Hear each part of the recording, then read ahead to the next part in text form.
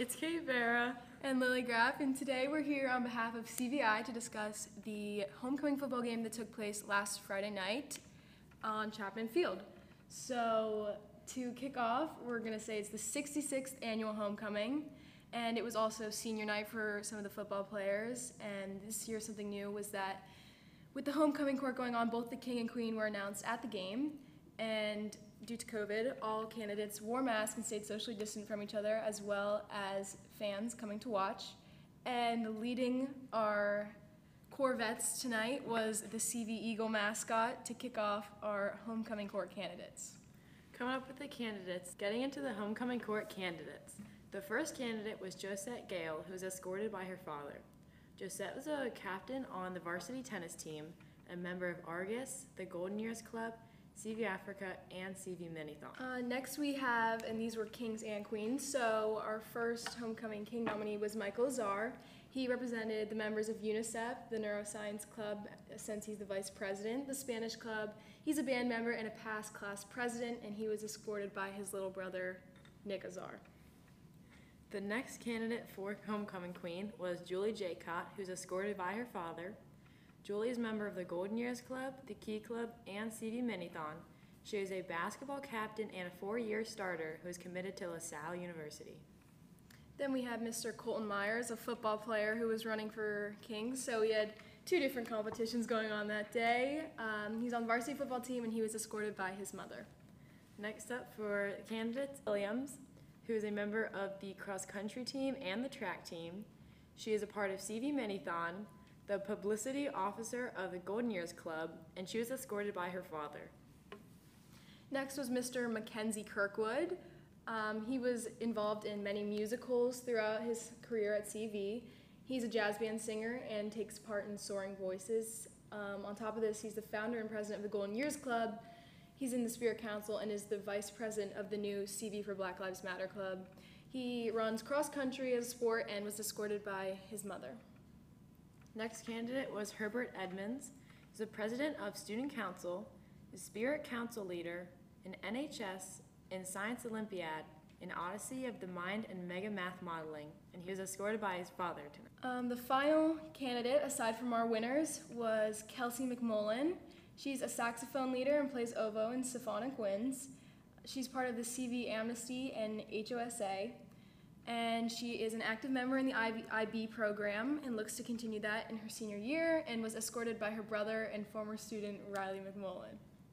Now on to our winners for tonight. Our 2020 homecoming king was Baraka Chanka. He is a part of the varsity lacrosse team. He's in the Spirit Committee, part of CV Africa, takes part in the Golden Years Club, and he was escorted by his sister and CV student Amani Chanka.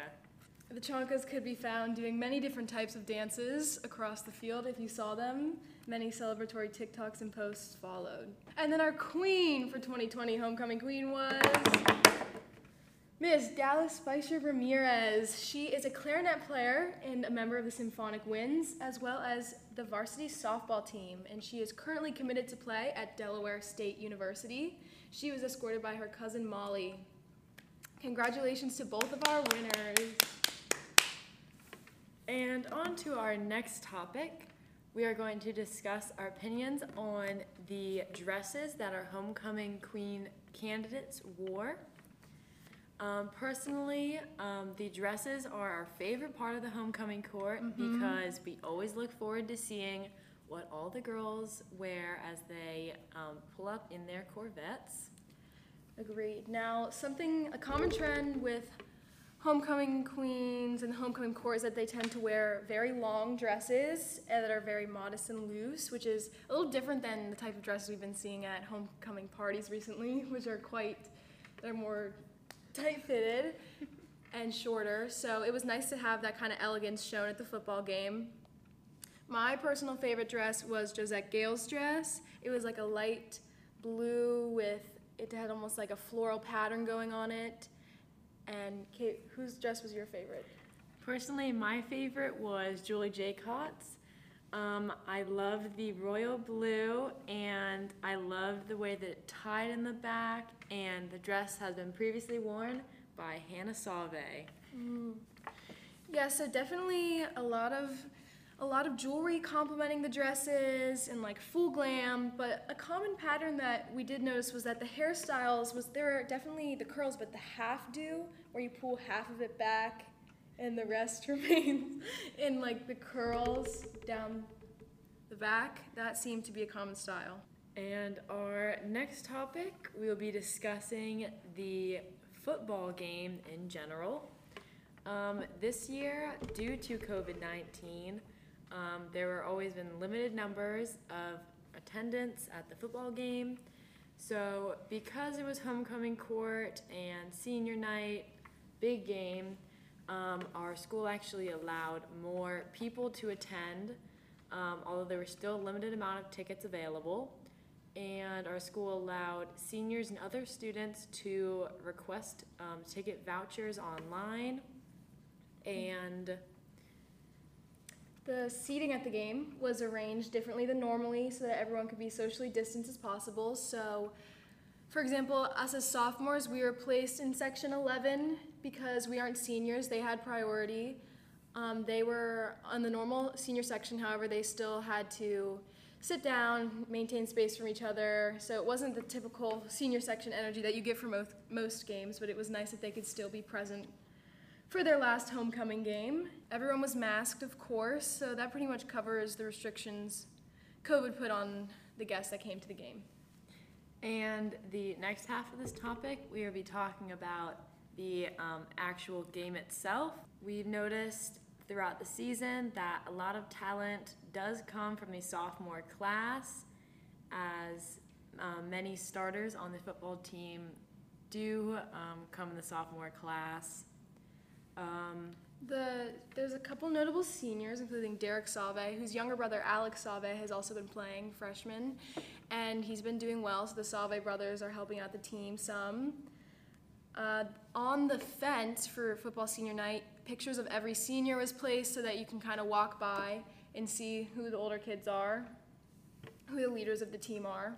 And as top of that, since this was the first game that fans have even been able to really attend, we got to see their new uniforms, which I personally really enjoy the red ones. What are your... Agreed. I think that the red is a nice classic CV uniform with a... It's simple. With a nice new twist.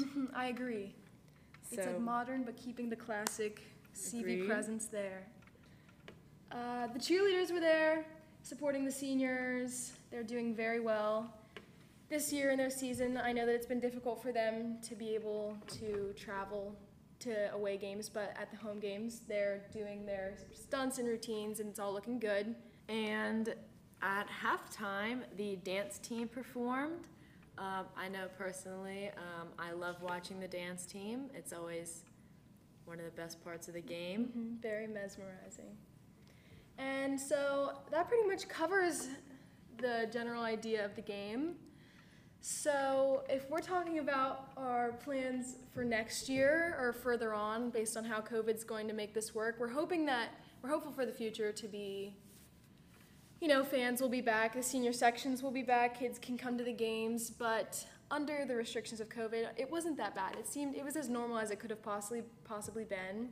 I think it was nice that the students were able to come because Friday nights have always been a big part for a football team, and I know that the student section is always super full and alive during the games, so I think that during COVID it's kind of taken a toll on the football team as well, not having their normal fan base to cheer them on.